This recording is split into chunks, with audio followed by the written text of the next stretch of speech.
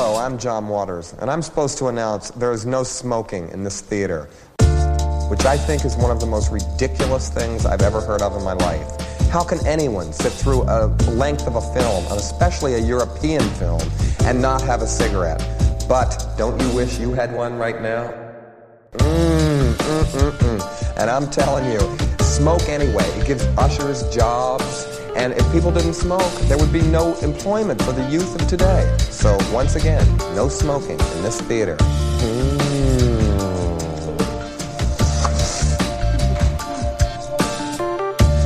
Thank you very much for listening to another episode of Try Love. This is the Literal Roundtable podcast where we talk about movies we saw or people we met at the Trylon Cinema or through it in Minneapolis, Minnesota. You can find our oh man, see how good I am at this, Chris? You can find our podcast at Try Love Podcast on Twitter. You can find the Trylon at Trylon Cinema and at Trylon.org. My name is Jason Daphnis. I am a gem who is ever ready in a bad scrape, and you can find me on Twitter at Nintendoofus. I'm Cody Narveson. Outside of Batman and probably Columbo, I'm the world's greatest detective, and you can find me on Twitter at Cody_BH. I had nothing to do, so I hired all these guys to help me do it. I'm Harry Mackin, and you can find me at Shiitake Harry. I'm Aaron. This is a fucking silent film, so I didn't pick a line for this, but you can find me on Twitter at RBPlease if you want.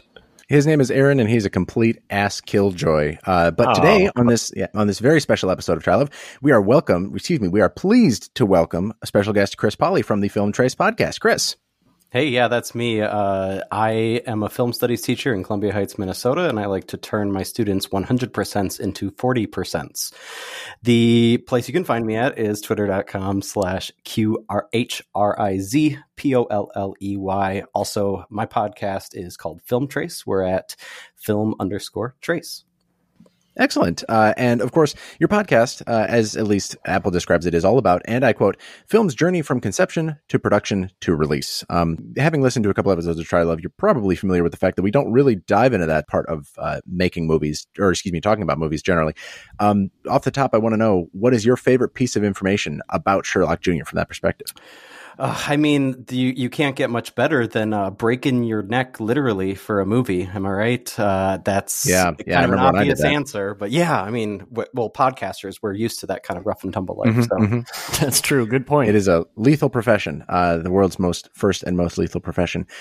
So with that as our scene setter, Aaron, you tell us what this movie's about, would you?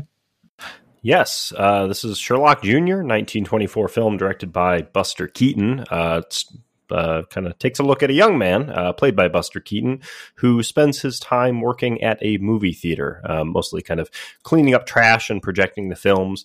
And when he's not doing that, he's learning how to be a detective, and he's doing so by reading a book called How to Be a Detective.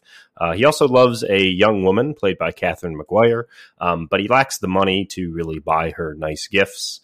The woman also has another suitor who is known in this film as the local sheik. Here, I think, referring to the use of the term meaning someone who is kind of quite heavily concerned with the way that they dress, kind of like a dandy, something like that.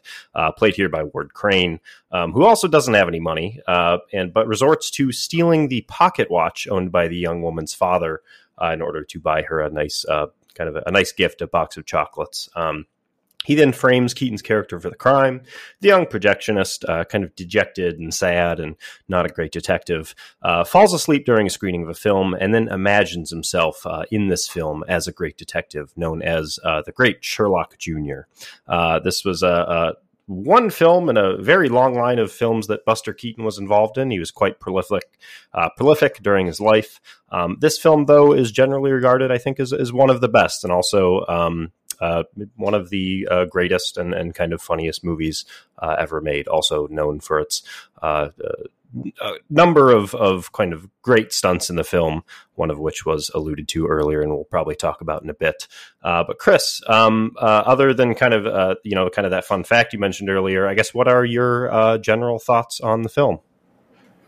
Well, I mean, it's definitely probably one of my favorites, though that's not too much of a surprise since, as you said, it's probably one of his most well-regarded, probably only after The General, maybe Steamboat Bill. I don't know. I think that one of the great things about Buster Keaton is, of course, that it's he stands the test of time. It's not so much about like interpretation, though you definitely could go there. It's more just about visceral reactions, and this 45-minute film has it in spades, and it's really a great example of how you can't go wrong with a Buster Keaton movie, because you're still going to be entertained even 100 almost more years later.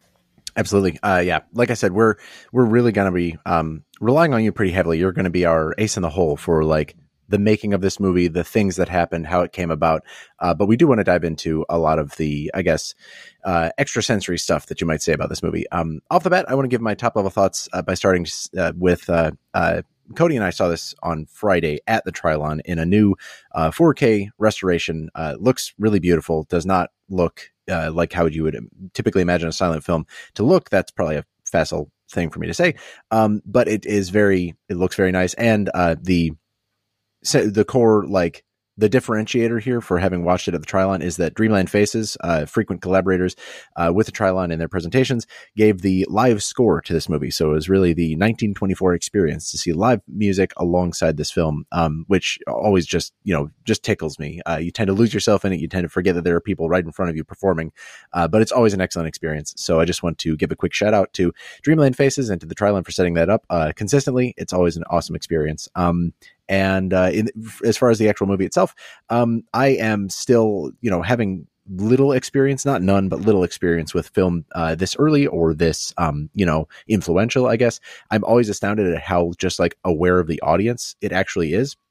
And I'm attributing that probably to direction and probably partially to, cinematography and editing and stuff, but just like where people are going to be looking on the screen, where they're going to be focused, what will get them reacting, the timing and everything. It's just, for me, it's a lot to consider that it's also radically different from how it might play in real life. And yet the people who made it have just sort of a laser focused concept of all these mechanical elements that just still hit. And like Chris said, it still hits, almost 100 years later. And it still lands. Every joke is still like, you still see the setup and the punchline and the aftermath in just such incredible pacing.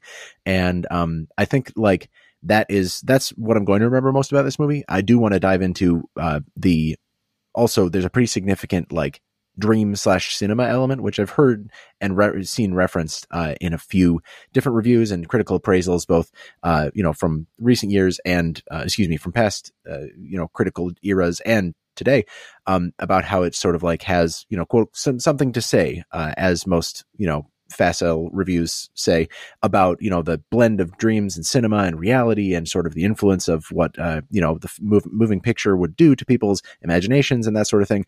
In this movie, while a basic portrayal of that, which we can get into later, it seems to have only been approached from that very basic and very like low perspective standpoint critically. I do want to see if we can't burnish that concept a little bit, figure out if there's something more to the way that this movie was put together, and sort of like the incorporation of that into such early fantastical cinema like this. But for right now, I need to make a quick getaway, and it looks like Cody is dressed up as an old maid of some kind. So I'm going to dive right through this suitcase he's got positioned right in front of him, and he's going to like walk away with the next argument. Cody. Yep, there you go. And away I walk. I can walk and talk here. But yeah, thank you, Jason. Like he said, he and I saw this at the Trilon. Great crowd. Shout out to Dreamland Faces.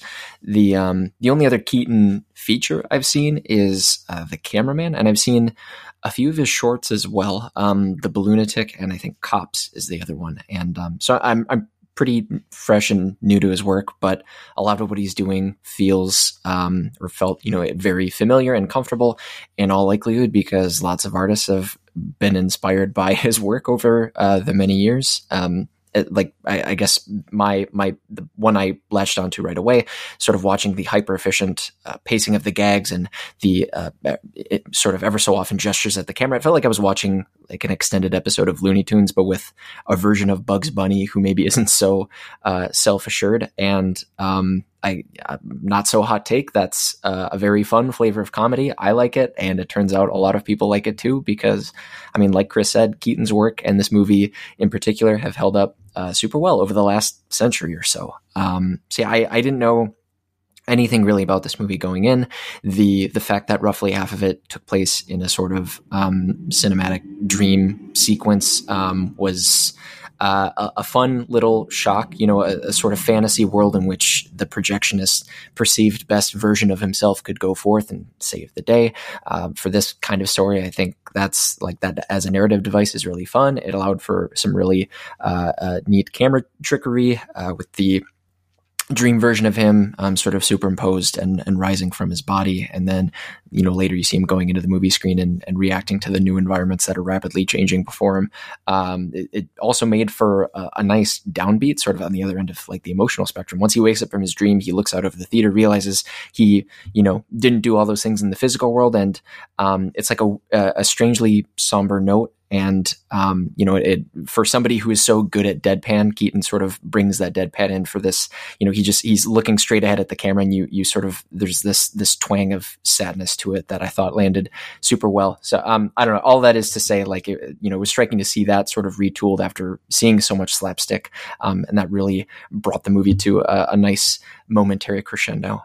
But I'm sort of rambling here. All in all, this is a lot of scenes of pretty perfect comedy. Outside of Chaplin's greatest hits, silent era comedy is certainly a blind spot for me. And though I am so inexperienced with it, this movie does feel like a good way in. As good of a way in as any work that I know of, and it's very easy to tell whether Trilon would pair films like this alongside Jackie Chan films. Jackie Chan, an artist who is similarly very obviously concerned with doing justice to the spectacle and integrating physical movement along with comedy. So again, that makes a lot of sense. Though I should admit, I'm a beginner when it comes to this next part. So let me just consult my book here. Okay.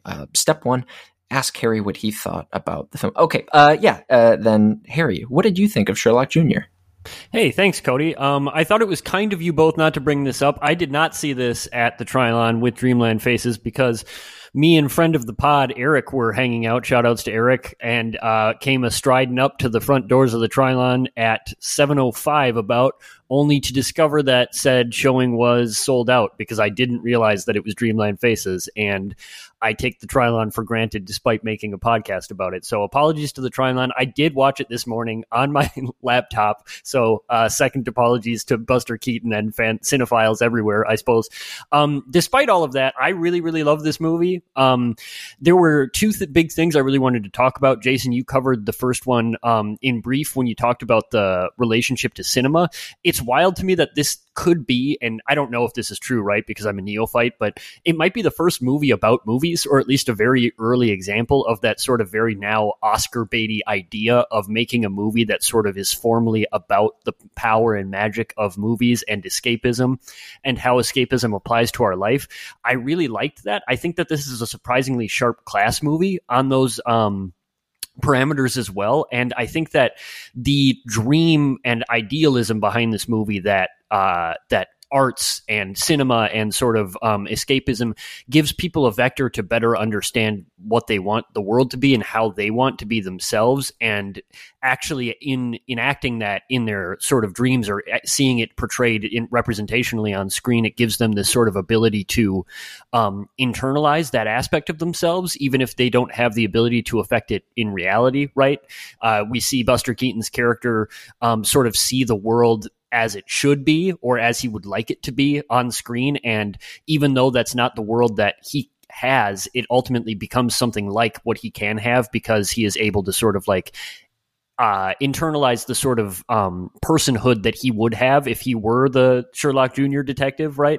So that was really great. I was also just like always shocked by how these movies are, if anything, funnier than they must have been. I was reading some of the contemporary reviews, and they're super weird and wild to read because a lot of them are like, this was okay, and I'm like, how could you possibly at any time have thought this was only okay? I mean, it's mind-blowing in 2021, right? But I think that there's some kind of strange thing where, because the jokes feel so contemporaneous and so sharp despite the passage of time, something about that makes them feel even more exciting, right? Maybe it's the soft bigotry of low expectations or something along those lines, but I'm always really shocked when I find myself really like laughing without reservation at Buster Keaton movies, even though I've yet to encounter one that didn't make me feel that way. So that's something that's really exciting.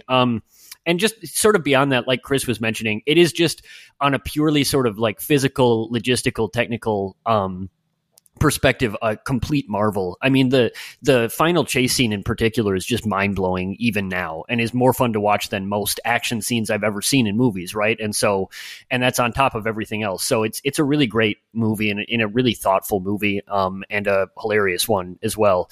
And now I have picked up Aaron on the front of my motorbike, but moments later I fell off of the back of it, leaving him to flail on the handlebars as it continues traveling. However, he doesn't know that I'm gone, so he still thinks that I'm driving. But you are now, in fact, driving, Aaron.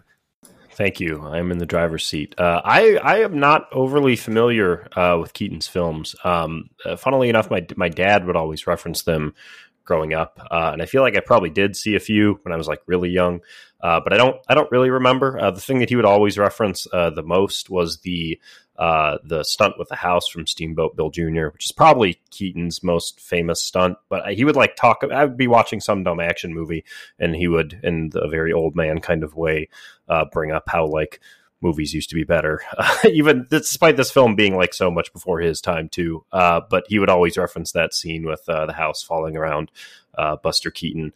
But I am, someone who kind of growing up, I always loved physical acting and comedy. That includes some of the discussions we've had recently about, martial arts films and whatnot. This does feel kind of right up my alley. I think that one thing that kind of Harry talked about was that this film is, very much about the power of fiction to kind of influence real life, and how you can take messages and you can take the character of someone from a film, and you can kind of take elements of that and use it to improve your own situation. And I think that is maybe slightly ironic, given that the thing that I thought so much while watching this movie is like how much of this movie actually is real life, right? The physical comedy, how many times he almost, I'm sure, got killed making this thing, right? Great point. It's right. It's funny. And then also while watching this, because I did watch this similar to Harry, not at the Trilon because I don't live in Minnesota anymore, but there is like an aspect of watching this on your computer or on like a TV or whatever that is kind of useful. And that I found myself rewinding this film over and over again, which is maybe a bad like film watching thing to do, but it feels necessary, and that there's like a lot of like very genuine movie magic with a lot of these stunts, right? I mean, there's a lot of like the physical stunts that are really wild that you can point to, but like the suitcase scene where there's the old woman like selling ties or whatever, and Keaton jumps through her chest, and it's like, how did that happen? And I rewound that like 4 times, right? And there's an aspect of watching that in the theater where like you watch that and then it's gone, right? And the only thing you have is your like memory, very imperfect, and you have to kind of piece together like, wait, what even just happened based on that? And I rewound like 6 different stunts in this movie like 3 or 4 times, just like trying to watch that. And I thought that was really fascinating. And in general, I felt while watching this movie kind of similar to the way that I felt while watching Drunken Master 2, or even the films of Jacques Tati, which we discussed earlier this year. If you think of something like Playtime or My Uncle, although they're not as physical, they are kind of very similar in their comedic stylings and trappings. And I watching Sherlock Jr., like watching something like Drunken Master or Playtime, it feels like it's a treat to watch, and it feels like it is, in a weird way, kind of the ultimate evolution of like filmmaking in a weird way. So I really love this film. Again, Keaton is like so prolific, but I think I'm gonna go and try and watch a bunch of his other stuff, because it was quite an enjoyable watch. Indeed. The one thing that I brought up with Cody outside of the Trilon after watching was just how, I guess, contemporary a lot of that feels. And the comparison I drew was to Mad Max Fury Road, it is apparently the only other film I've actually seen. I've just pretended at having watched the others. I'm usually asleep. Getting Mad Max vibes from this. getting huge Mad Max vibes from this, says the guy who's only seen Mad Max before.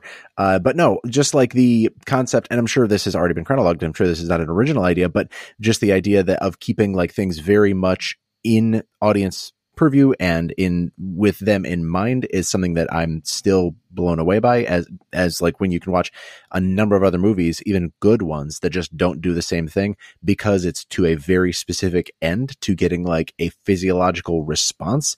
I think what Cody was saying about that twang of sadness and humanity that appears when Buster Keaton actually looks at the camera, or when he's, especially near that final scene where he's like mirroring what's going on the screen in the movie, to like woo and romance the girl he loves. Like, I think that is just a really wise deployment of that audience focus of, breaking the fourth wall, so to speak. Like, there's another moment during, the motorcycle scene where, Buster looks at the camera, like in not a diegetic way, in a very much like, are you seeing this shit? Like, can you believe this shit is going on type way that I just did not expect from a movie of this time. I expected like the people on screen and the people in the audience are supposed to be two different worlds, and like there will be a natural friction there will be a natural gap, but there is none. It is a seamless like audience experience, which makes it weird to feel like, it makes saying that this movie is like an artifact or like an element of its time feels strange. I think that's one of the biggest reasons that it feels timeless now, is because it is like the underlying spirit of any good movie that's been made to like a physically comedic end in the last 100 years has used this exact same thing. You look at Jackie Chan films, you look at, Sammo Hung films, you look at films from all stripes, from martial arts and more purely slapstick, the Marx Brothers and all that. Like, they've all used this same concept of just knowing where your audience is emotionally and where they're going to be looking on screen in order to develop that that very specific comedic flavoring, and to keep it up for 5 minutes, let alone 45 minutes, let alone like some of the longer features, 75-80 minutes, is just insane to me. It's like an endurance run. Yeah, I'm really glad you brought that up. And to me, it's like, it's even beyond sort of that anticipation. When I think about movies, especially like this, I think a lot about like active conditioning of the audience. Like, for instance, this is a movie that is all about sort of like thoughtfulness about frames and about stories within stories, right? Like, even Sherlock Jr. sort of alludes to that. He's modeling his life after sort of a known fictional character. And there are so many frames within frames in this movie. It's so thoughtful with where you're looking at any time. As you said, Jason, like when Buster Keaton's running on the train, he's almost out of frame because the train is the thing that's taking up the actual frame. There's the super famous train that's coming straight at the viewer scene, which actually like people freaked out about.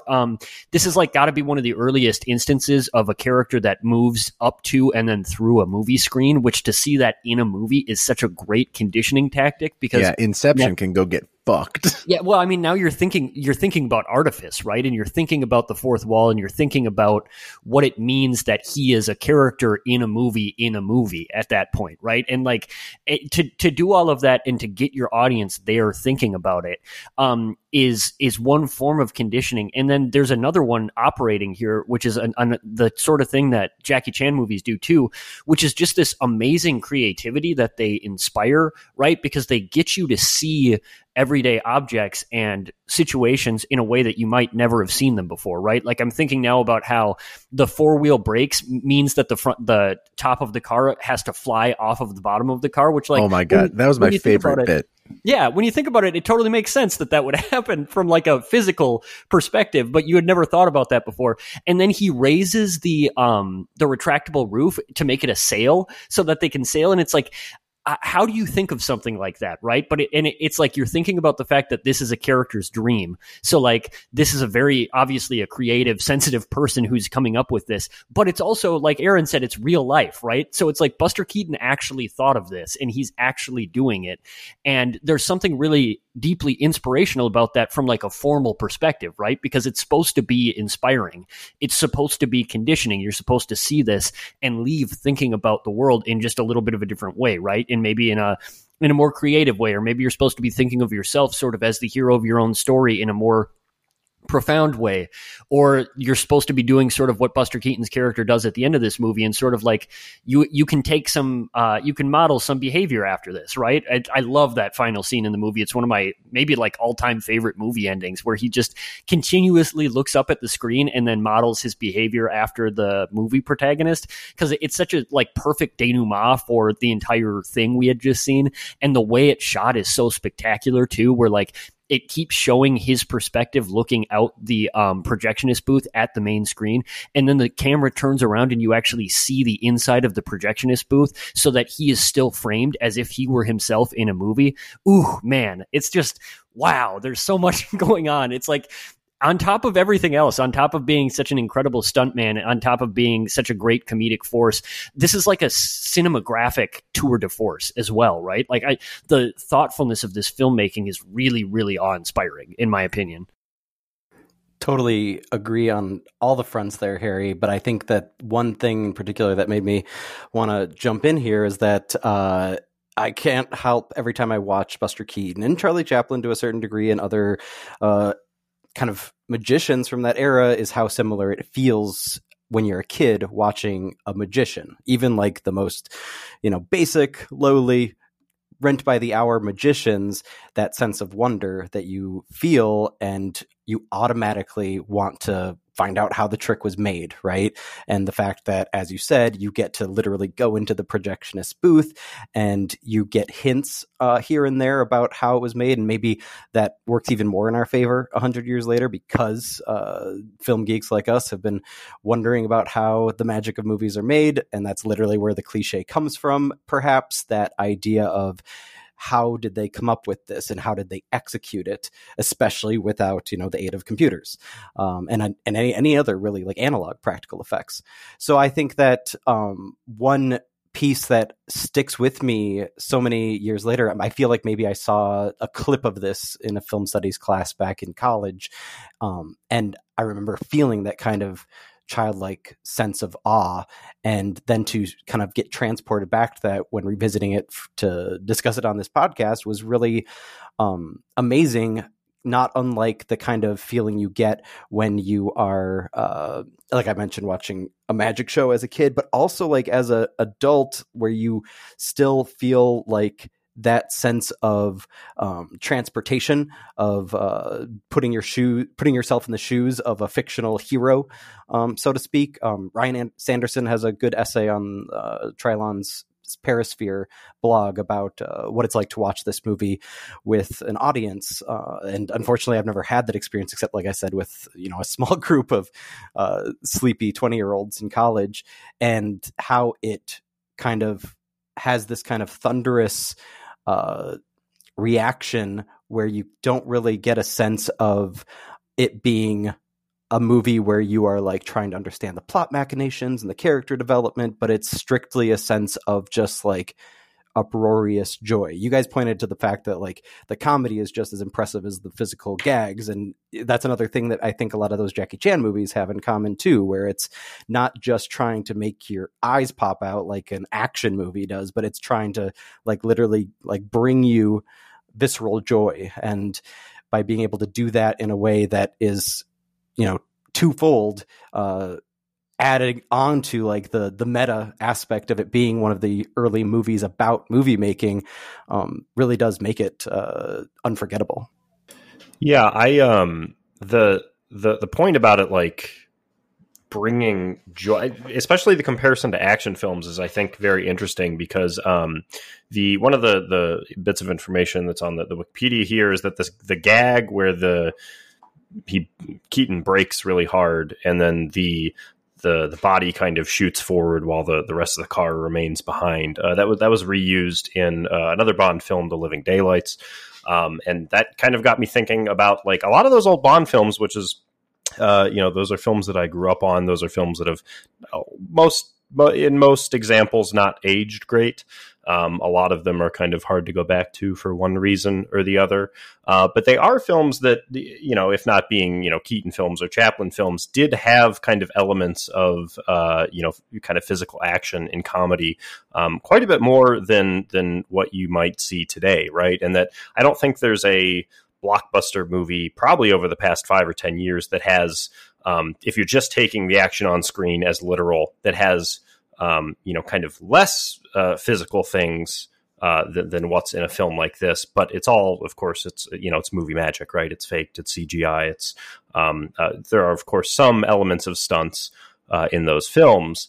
But even like if I think of like recent James Bond movies, some of which I've liked quite a bit, but I compare to The Man with the Golden Gun, which is a very bad James Bond movie, but has probably one of the most impressive stunts ever put on film, which is kind of a notorious one at this point because it has a stunt where James Bond goes over like a corkscrew over a river, and some editor put a slide whistle over it, and it kind of ruins the whole scene, despite the fact it's like one of the most amazing stunts. There's like a ridiculous like whoop, woo, and it's go look it up. It's terrible, but it's an amazing stunt, and it's like it.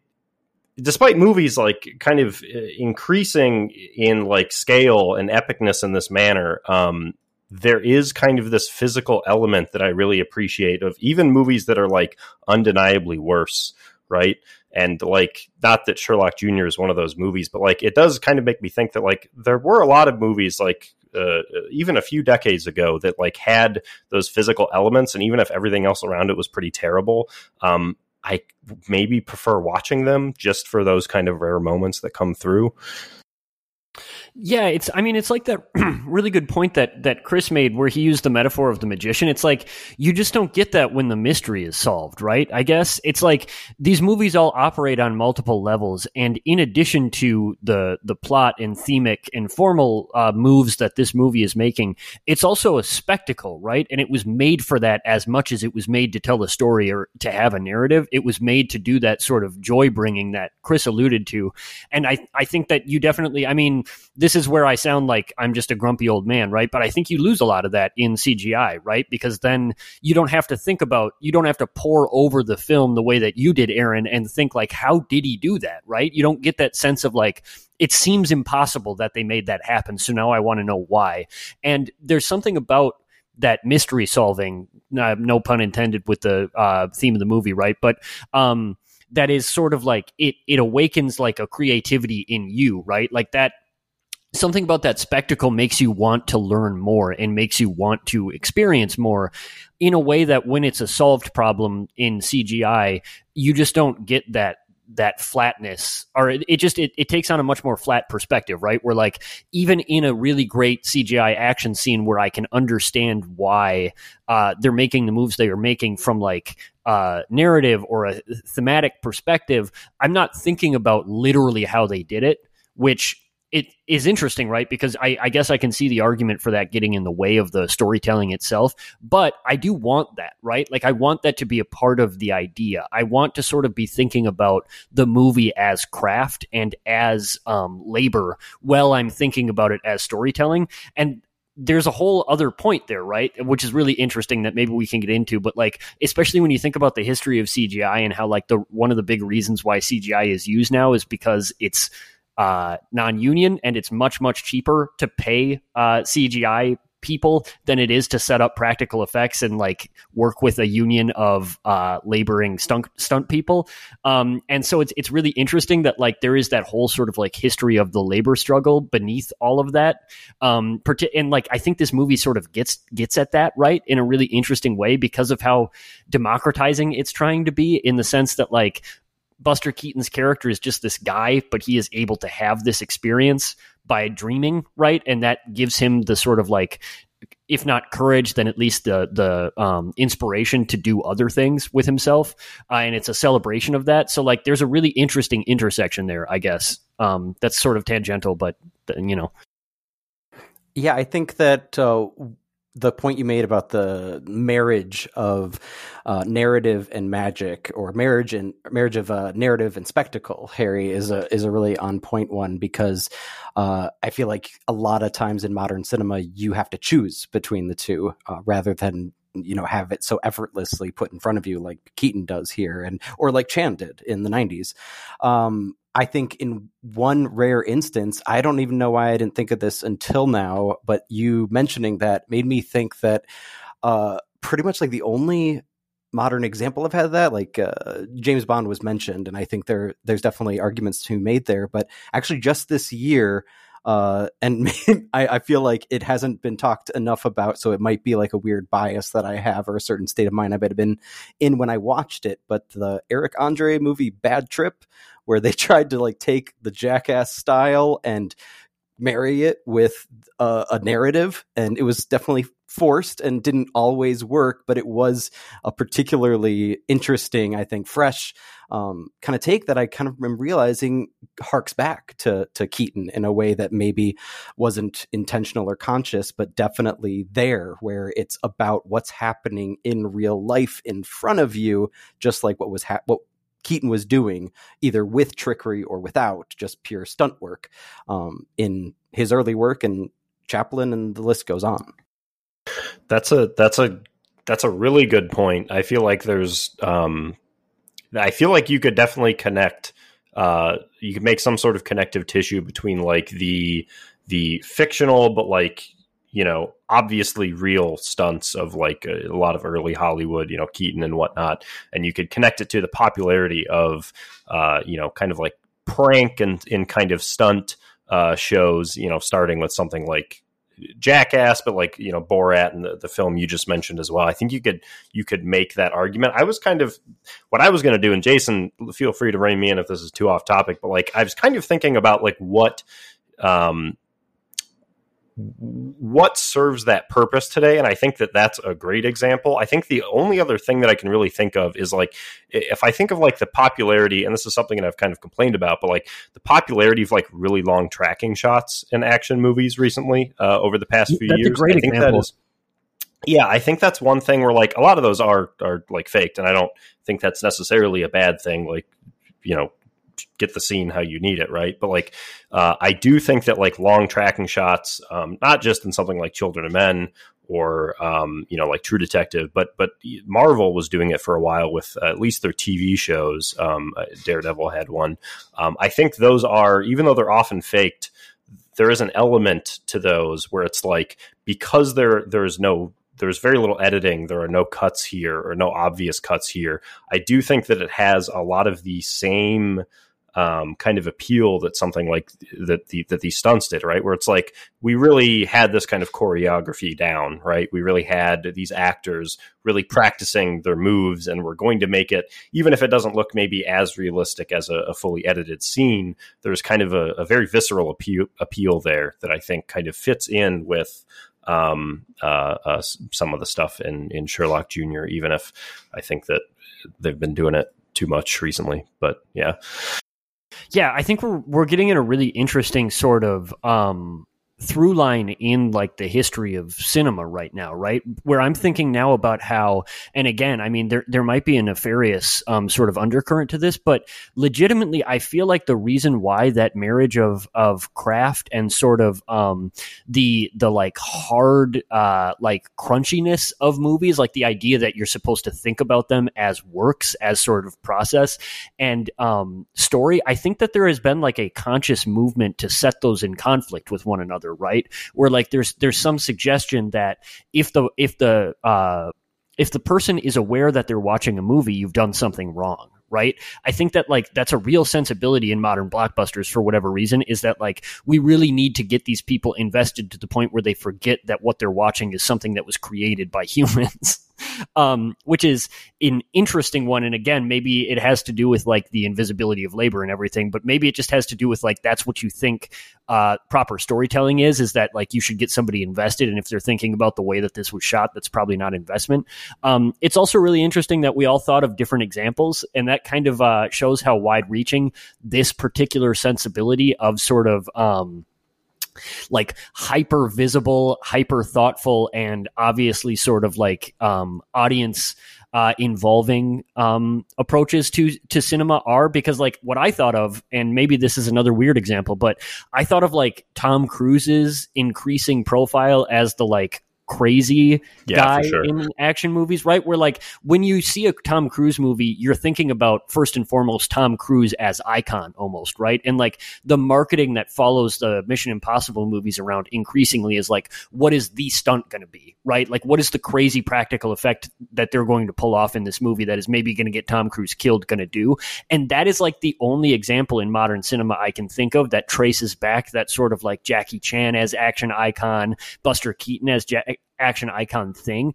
And it's really interesting because it's like there's some relationship there to celebrity as well, right? Where like you kind of, it could be a liability in some other works because you don't want them to be thinking about action star Tom Cruise. You want them to be thinking about your character in your movie, right? And there's something really interesting about that tension and the way that movies like this can actually reconcile that tension without it feeling like they're compromising on anything, right? Because I wonder if the through line there is comedy and the way that comedy sort of creates that that almost sort of like conspiratorial in between the audience and the movie that you were talking about, Chris, where like there's that joy that makes us feel like we're all sort of united, which is maybe part of why watching this with an audience must be so interesting. But I just wonder about that that specific notion of sort of like movie as craft versus movie as art narrative and where we sort of fall on that, because I feel like that's a weird sort of conflict that's been playing out for a long time. Yeah. Yeah, I guess agreed. I guess I should say I don't have any new examples to bring to the table. We had a nice run there. But the kind of contemporary example of like tracking shots as I think that's a really fascinating conversation. We don't necessarily need to like go through all of it today. And I'm certainly not like smart enough to expand upon that, but that is like thinking about tracking shots and how, everybody, we watched Gravity or we watched Children of Men or whatever. And like filmmakers eventually decided in certain cases to like make that the norm instead of like beyond, okay, this is the necessity, and we're using this shot in like specific ways, this, long take to like do a very specific thing instead of like turning it into like sort of a gimmick, I guess. Right. When it became a trope rather than a feature. Right. Yeah, trope is maybe even a better term for it. And like that, I guess circling it back to Sherlock Jr., that's never the case, like for a lot of reasons, right? Like Keaton is always doing something different. Like the one scene that you can maybe think of, and I was thinking about this while watching, like as when he starts when he first falls asleep and then wakes up in, this different world, this dream world. He goes up on the screen and it's that like changing, like that background or the environments he's in, they keep changing and we stay with that longer than I would have thought. Not that it overstayed its welcome. I just like became acutely aware of like, this is not, serving the narrative explicitly in the way that we might think, but it's also like, again, it's not overstaying its welcome. It's not like, if we think back to something like the Andromeda Strain, I know there are other examples that we've done on this pod, and we don't necessarily need to keep coming back to that movie. That's always the first one I think of, though, when it comes to like movies where we're like moving scene to scene, and like the purpose of those scenes is to almost like showcase new technology, and like kind of like, the movie flexes on us a little bit, and like when those environments were changing in Sherlock Jr., when he was, when Keaton was on the screen reacting to everything, that felt like a flex, but like the environments were very like they were different and he was reacting to them in like different ways. He was contorting his body in like, he had to, jump aside or like fell in a pit or like dove into a pit of snow.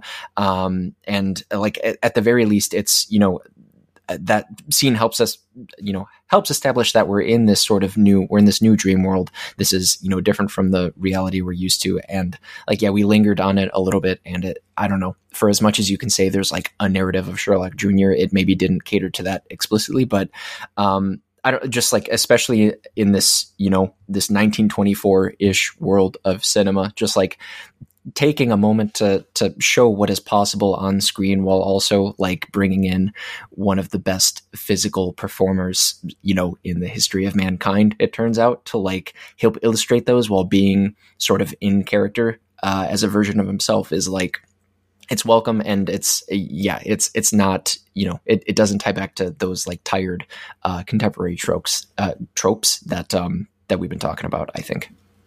Yeah, absolutely. Between what you and Harry both said, like there is a clear delineation here. I wasn't considering that this movie is less interested in like sweeping you away or making you think about the subject of what's going on, and more like just leaving you awestruck at what is actually happening and really focusing on like the people that are doing it and the how. There's that whole, I keep coming back to the magician analogy that Chris brought up, but it is very much like that. Chris, I want to keep putting you on the spot a little bit if I can. Like, one of the last points I wanted to talk about with this movie is like, and we've talked a little bit about the movie within a movie type thing, but do you get a sense for like what the movie is doing textually or subtextually with that whole relationship of dreams to media to cinema to movies within movies, all that kind of stuff, and sort of where that idea went as Hollywood aged? That's a great question. I think that you have a lot of time between the silent era where this movie comes from and when a lot of more high profile directors at least started playing with it. One of the common examples, I hate uttering his name, but is Woody Allen's Purple Rose of Cairo, which isn't until the 80s. Sorry. I won't say anymore. It's a good example. It is a good example. I don't mean to boo you. Yes, for sure. We're booing Woody. The biggest thing that comes to mind for me, as you guys were kind of talking about it earlier in the pod, was another example that might elicit a few boos, yes. Understandably. The Artist, right? Where you have not only the connection of movies about movies and, the kind of playing with fantasy a little bit, but also very much talking about the silent film era, using that actual style. And you have a big gap, like I said. I'm struggling to think of anything really between the 40s and 70s that really got into that. I think there was a lot more talking about watching movies rather than the connection between dreams and movies. Probably some of my favorite examples going back to something I think Harry said earlier of like what it actually brings to mind because of the use of superimposition and kind of that dreamy quality is actually David Lynch and his use of cinema in Mulholland Drive and Inland Empire, where obviously that's way more surrealistic than what Keaton's doing here. In fact, there's an interesting tidbit where like one of his biographers, if I'm recalling correctly, asked him about surrealism when he was making this film. And, he has no context for that because he's a performer first and foremost. He wasn't really, a critical mind when it came to, literary studies or anything like that. So the biographer asked him like, were you attempting to, do something surrealist? And he basically says, I don't know what you mean. I was just trying to make it feel like a dream, which is essentially surrealism. So, but I think that's a through line, absolutely, to Lynch and a lot of other more experimental filmmakers of the 80s and 90s.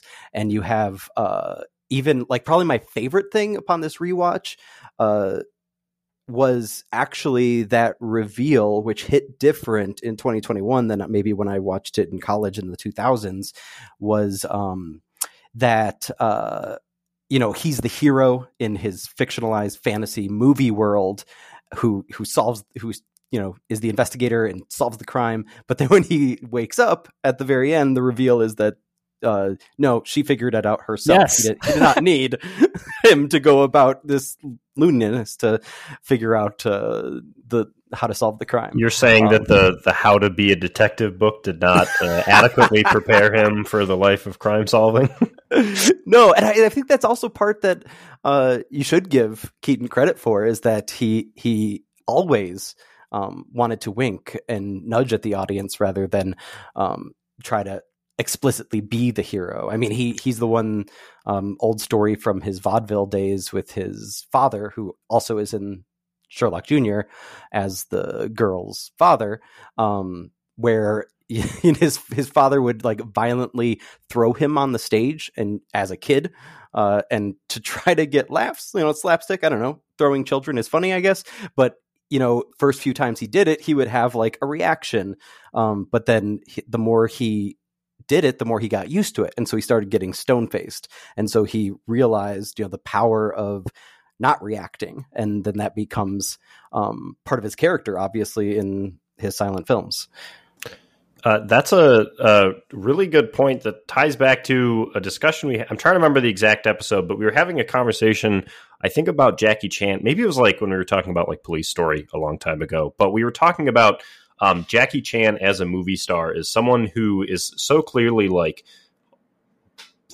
so like good at what he does from like not just a kind of physical comedy standpoint, but all the stunts that he does.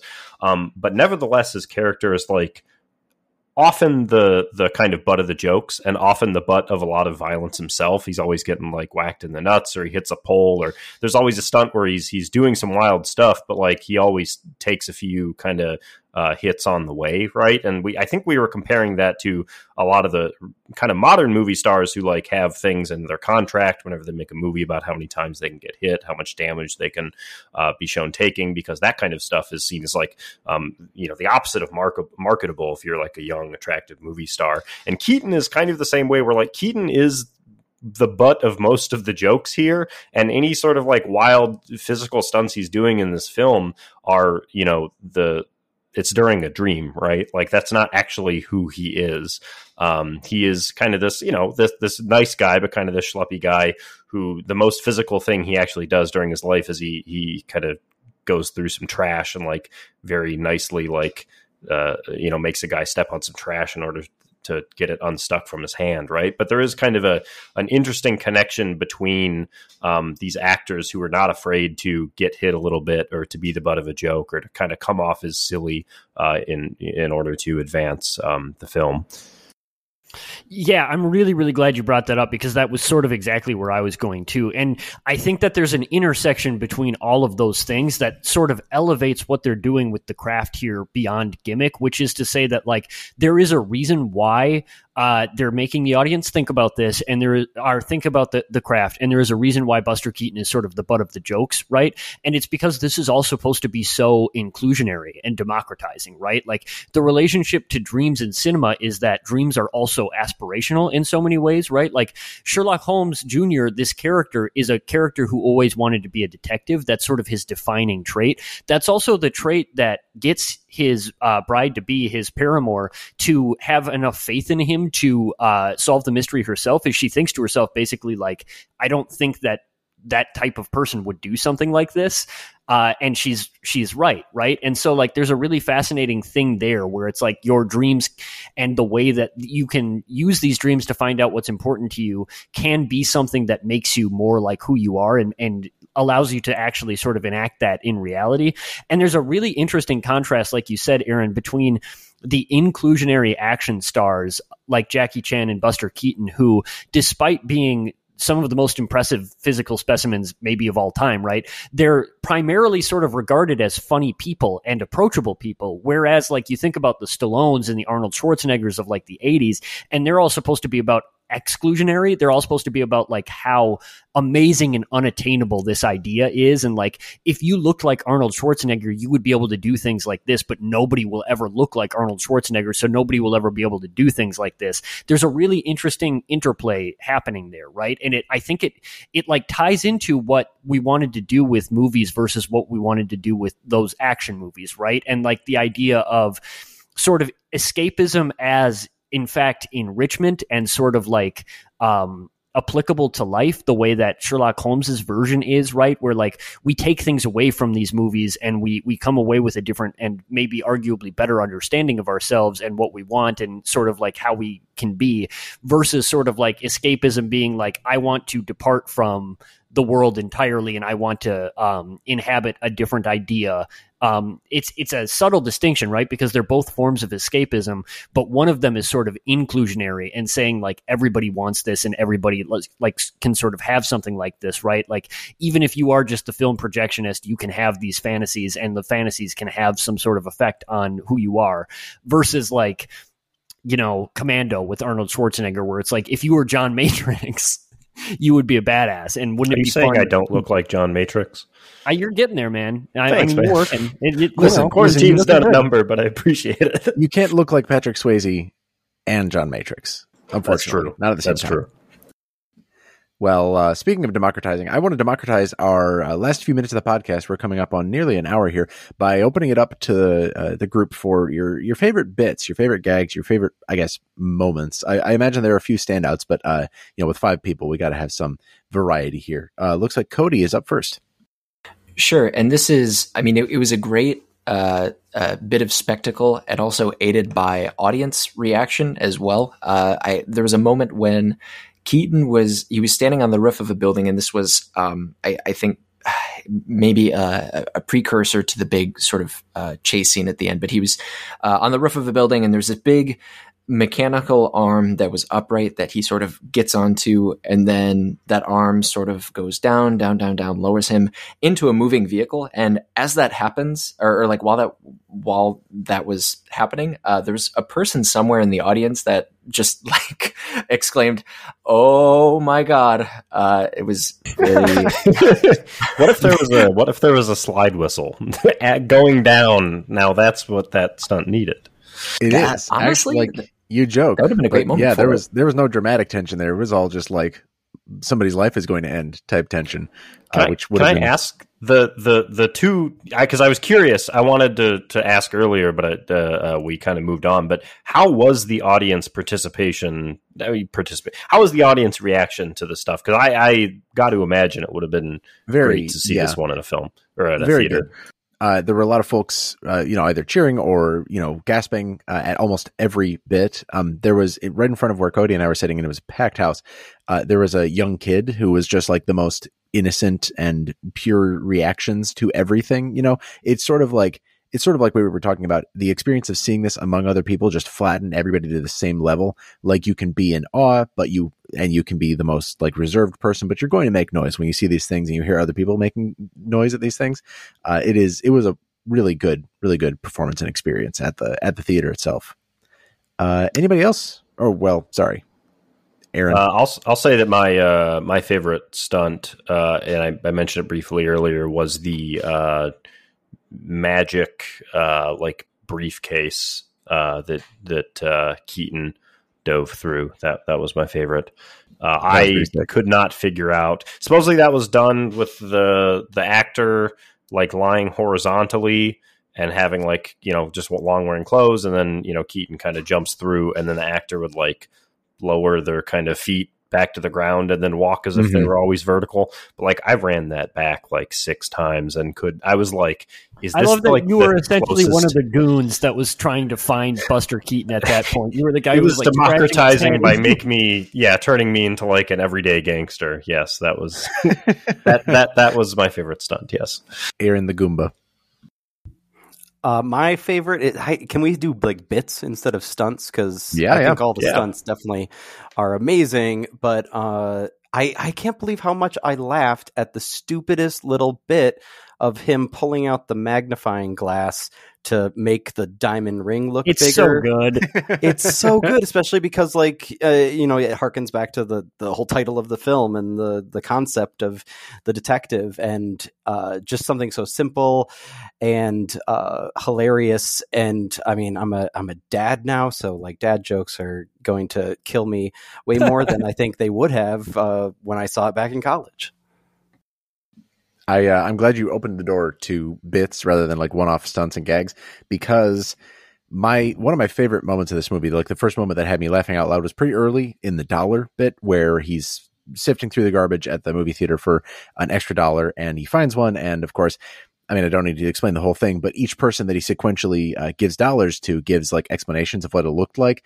And when he's on his last $1, he realizes he's going to have to give it to the poor old lady who just showed up because somebody's been lying about, their dollar being lost. And everybody has been using like the same hand signals to signify what the dollar, like the shape of the dollar and the eagle on it and stuff. And you just see like an unbroken shot of just him, not the person's reaction next to him, not the person who's asking for the $1, just him. And he's like, he's sifting through the garbage and she's describing it, and he just like performs those motions. He's like, yeah, it's the rectangular one. He's so resigned. It's the one that's about 5 inches long and with the wings and stuff. And it's just like, that is physical, like the tiniest, most nuanced expressions that would have gotten completely lost if the shot was wider, and it definitely would have been like maybe overplayed in 2021 if a movie came out today doing that. But just to like see that level of, man, this person is right next to me making funny faces. It was just a very basic sense of humor to that. I'm really glad you brought up that bit because it's also one of my favorites. Just also maybe one of the most impressive in a different way in that it's literally just making something out of nothing, right? It's like Buster Keaton can literally just take a pile of garbage and 4 people and turn it into a really good high concept joke, like out of nothing, right? It was like that joke had so many stages and had so many levels. I love where the guy actually finds all the money at the end and then walks off with it. It's really great. I think I have a couple favorites. I think that the scene transitions that Cody mentioned in the movie theater are some of my favorites. I thought that was so clever and such a fun way to sort of like lampshade what we were doing here. And also I loved how it was always like just set up just so that like as soon as he was getting used to one setting, it would change into another one and he would be plunged into danger again. That's how I feel like sometimes, man, and then the other one is like the whole chase sequence is so good, but I love that like they use dialogue very sparingly in this movie, but I thought it was such a good deployment of it to make it very clear that Buster Keaton thought that the dude was still on the back of the motorcycle the whole time. Mm-hmm. So he keeps saying things like, oh, be careful, like one of us might get hurt, while all of this like crazy shit is unfolding all around them. And then I guess my favorite bit from the chase is when he is on that like collapsing bridge, and the bridge like collapses just so that he ends up continuing to drive because it looks so fucking awesome. Like I can't believe that they pulled that off.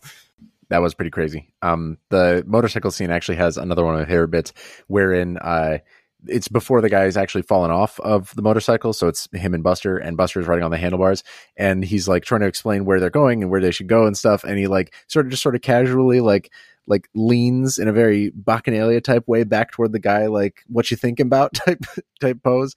It was just, I don't know, like that very, I don't know, it worked at a basic level for me. Any other final thoughts we should squish out before we get to our final segment of the show?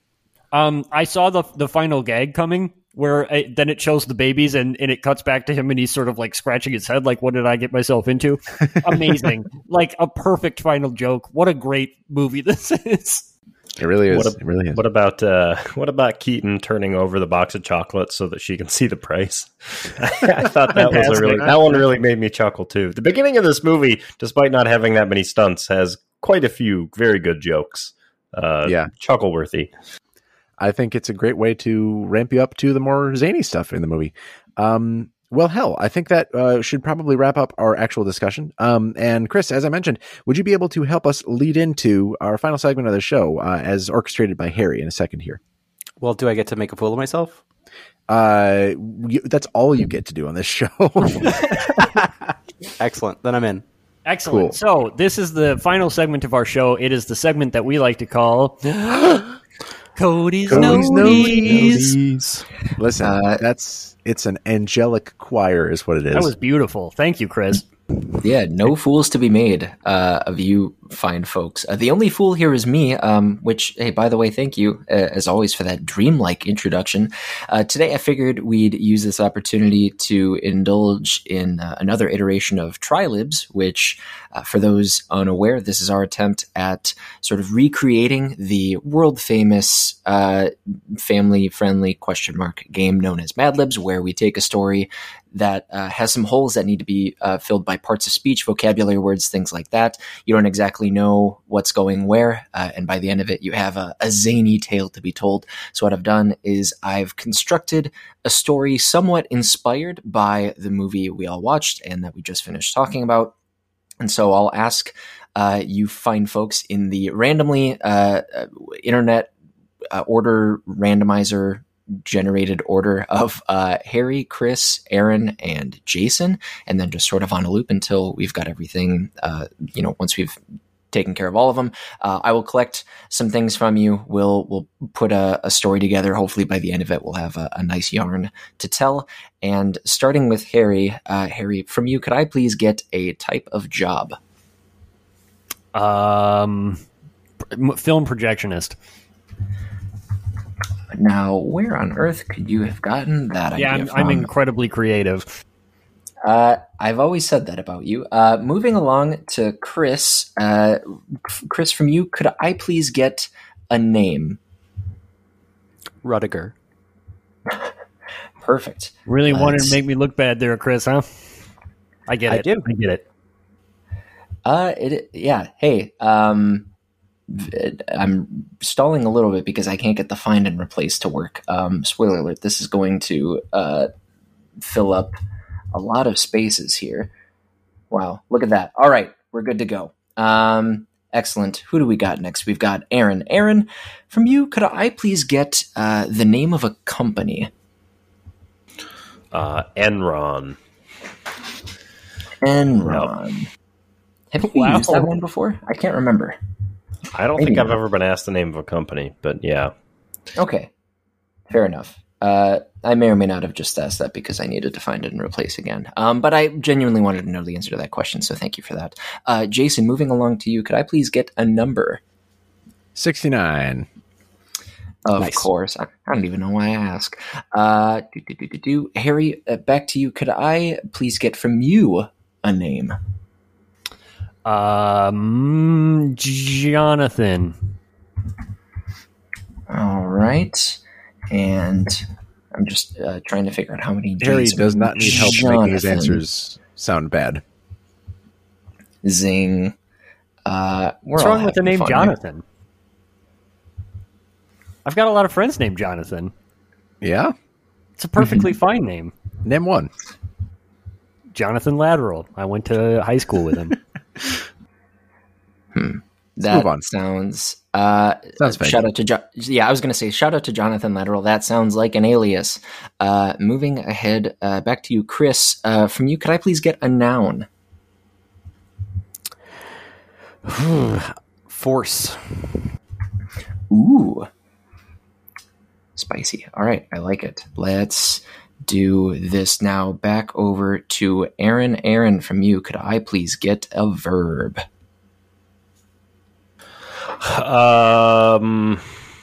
Jump. Perfect. Jason, from you, could I please get an adjective? Forcefully. Nope. Forceful. I'm Perfect. a writer. Full disclosure, I can, I might tweak it if it needs a little bit of grammatical tweaking. So that's like, I didn't sign up for this. There was paperwork we needed to fill out for this podcast. All right, you're going to have to send that my way. We'll handle that off mic. Harry, from you, could I please get an emotion? And then after that, could you speak aloud a name or a type of emotion that I can put into this game? I think I'm going to go with Jason, have you used verklempt before? I feel like that's one you would have used. I would have, but I have not. Okay, then I'll go with verklempt. Okay, a quick note for listening. I'm just now finding out that Zencastr wasn't actually recording my voice from this point on, which makes it kind of funny, but won't make Cody's story make sense. So I'm going to have to re-record some of these lines to make the Trilibs work this time. Wish me luck. Verklempt. I don't know if I've ever had to spell that out in my life, so we'll see. I'll remember how to pronounce that, or read that phonetic pronunciation. Chris, an adjective, if you please. Bittersweet. Ain't that the truth? It's a hell of an adjective. That's honestly, bravo. You're bringing some good ones to the table here. Aaron, an emotion from you as well, if you please. Disappointment. Oh, that's going to be bad with bittersweet. Well, no, yeah, just disappointment. Okay. Hey, it's Sunday. So, I guess spoilers to our listeners. This is Sunday. Forget I said anything. Pulling back the curtain. Jason, a number, please. I think I said 420. Again, I don't even know why I ask. That's okay. Harry, could I get from you an exclamation? Oh, my word. Oh, my word, indeed. Very nice. Let's see. Where are we here? Chris. Oh, from you, could I also get an exclamation? Fuck yeah. Awesome. And And I think we're getting near the end here. Aaron, from you, could I please get a number? 17. Very nice. And I'm doing one. I believe we've got one more here. I'm just doing one last run through and talking as I go so that there's no dead air. And all right. So Jason, you get the honors. The last one here. Could I get from you the name of a movie? I think it was Project A. Beautiful. All right. Excellent. I think we've got everything filled in here. So without further ado, I present to you Trilib's : Detective. There once was a film projectionist named Rudiger. More than anything, Rudiger wanted to be a detective. While working day after day at Enron, Rudiger couldn't help but daydream about being a detective. In their mind, they'd solved over 69 cases and returned countless... Oh, Jesus, I missed one again. Harry, give me a noun. Tigers. I could not have thought of a better one myself. And returned countless tigers back to their rightful owners. Say, Rudiger's doing good work. Rudiger never thought they'd get the chance for real until the day when their boss, named Jonathan, reported a missing force. That's a tough thing to lose. Rudiger followed the proper steps. First, they jumped every single one of their co-workers, but to no avail. Then Rudiger picked out the most forceful people and followed them closely. This turned up no results, but it made many of the people Rudiger followed very verklempt. Nailed it. Rudiger even tried putting up bittersweet posters for the missing force. Surely at least one person in a city of 420 people had seen it, but apparently no one had. Disappointed from their efforts, Rudiger returned to Enron and collapsed on the floor. "Oh my word!" they shouted. It almost seemed that no one had taken the... let me try that again. It almost seemed that no one had taken the force. Just then, Rudiger got an idea. Later that day, Rudiger met with Jonathan in their office. They accused Jonathan of making up the theft. "Fuck yeah," Jonathan shouted. "You got me. There's an insurance cash out of $17 if anything happens to my force, and I wanted the money." Rudiger was remorseful. Not only was the force not missing after all, but it gave Rudiger the chance to be a real detective after all. Together, they took the rest of the day off and watched Project A while pondering the mysteries of life. The end. Here's where I thanked Cody, made fun of Jonathan, I think. Yeah, it was a great name, and it made a lot of sense in the context of the story. Thank you, Cody. And then thanked our guest, Chris, a lot. You should find him online. I also asked him for his email address, physical address, and social security number, just in my churlish, boyish fashion, in which I do. And I'm trying to fill the silence before he starts to say... I'm going to not answer those last two bits of info, but yeah, I had it ready to go. I'm at QHRIZ, Polley, Polley, on Twitter, but my podcast with my great co-host Dan is called Film Trace. We are at film_trace. We are starting up our 5th season of the show in just a few weeks when Halloween Kills comes out. I remarked here about how they do their show in seasons, which is markedly more professional seeming than our own podcast. I've always thought about doing that, but it doesn't seem relevant because, I mean, how do you define seasons when you're talking about movies that play year-round?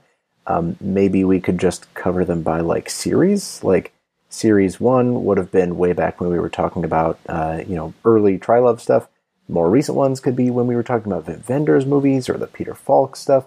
Really, this is just me musing now, but I did want to give an outro and just say thank you very much for listening to Trilove. I'm Jason. You can find me on Twitter at Nintendoofus and follow our guest. Thank you again, Chris, so much for being here on this episode. Also unrelated, leave it to us to talk 75 minutes about a 45-minute movie. You love to hear it, ? More importantly, you love to see it. So go watch this movie. We all like it a whole bunch. I've been Cody Narveson. You can find me on Twitter at Cody_BH. Yeah, echoing what Cody said. Thanks, Chris. That was super fun. This movie's great. You should check it out. All of the things Jason said also. I didn't realize we were shouting out our roles on the podcast the way Jason did, but I'm Harry Mackin. I just sort of show up to this one. And you can find me on Twitter at Shiitake Harry. Yes, echoing, thank you, Chris, for being here. My name is Aaron. Jason might host, but I coast. That's what I'll The say. You most. can find me on Twitter. Yeah, you can find me on Twitter at RBPlease. There is an old proverb which says, "Don't try to do two things at once and expect to do justice to both." This is the story of a boy who tried it.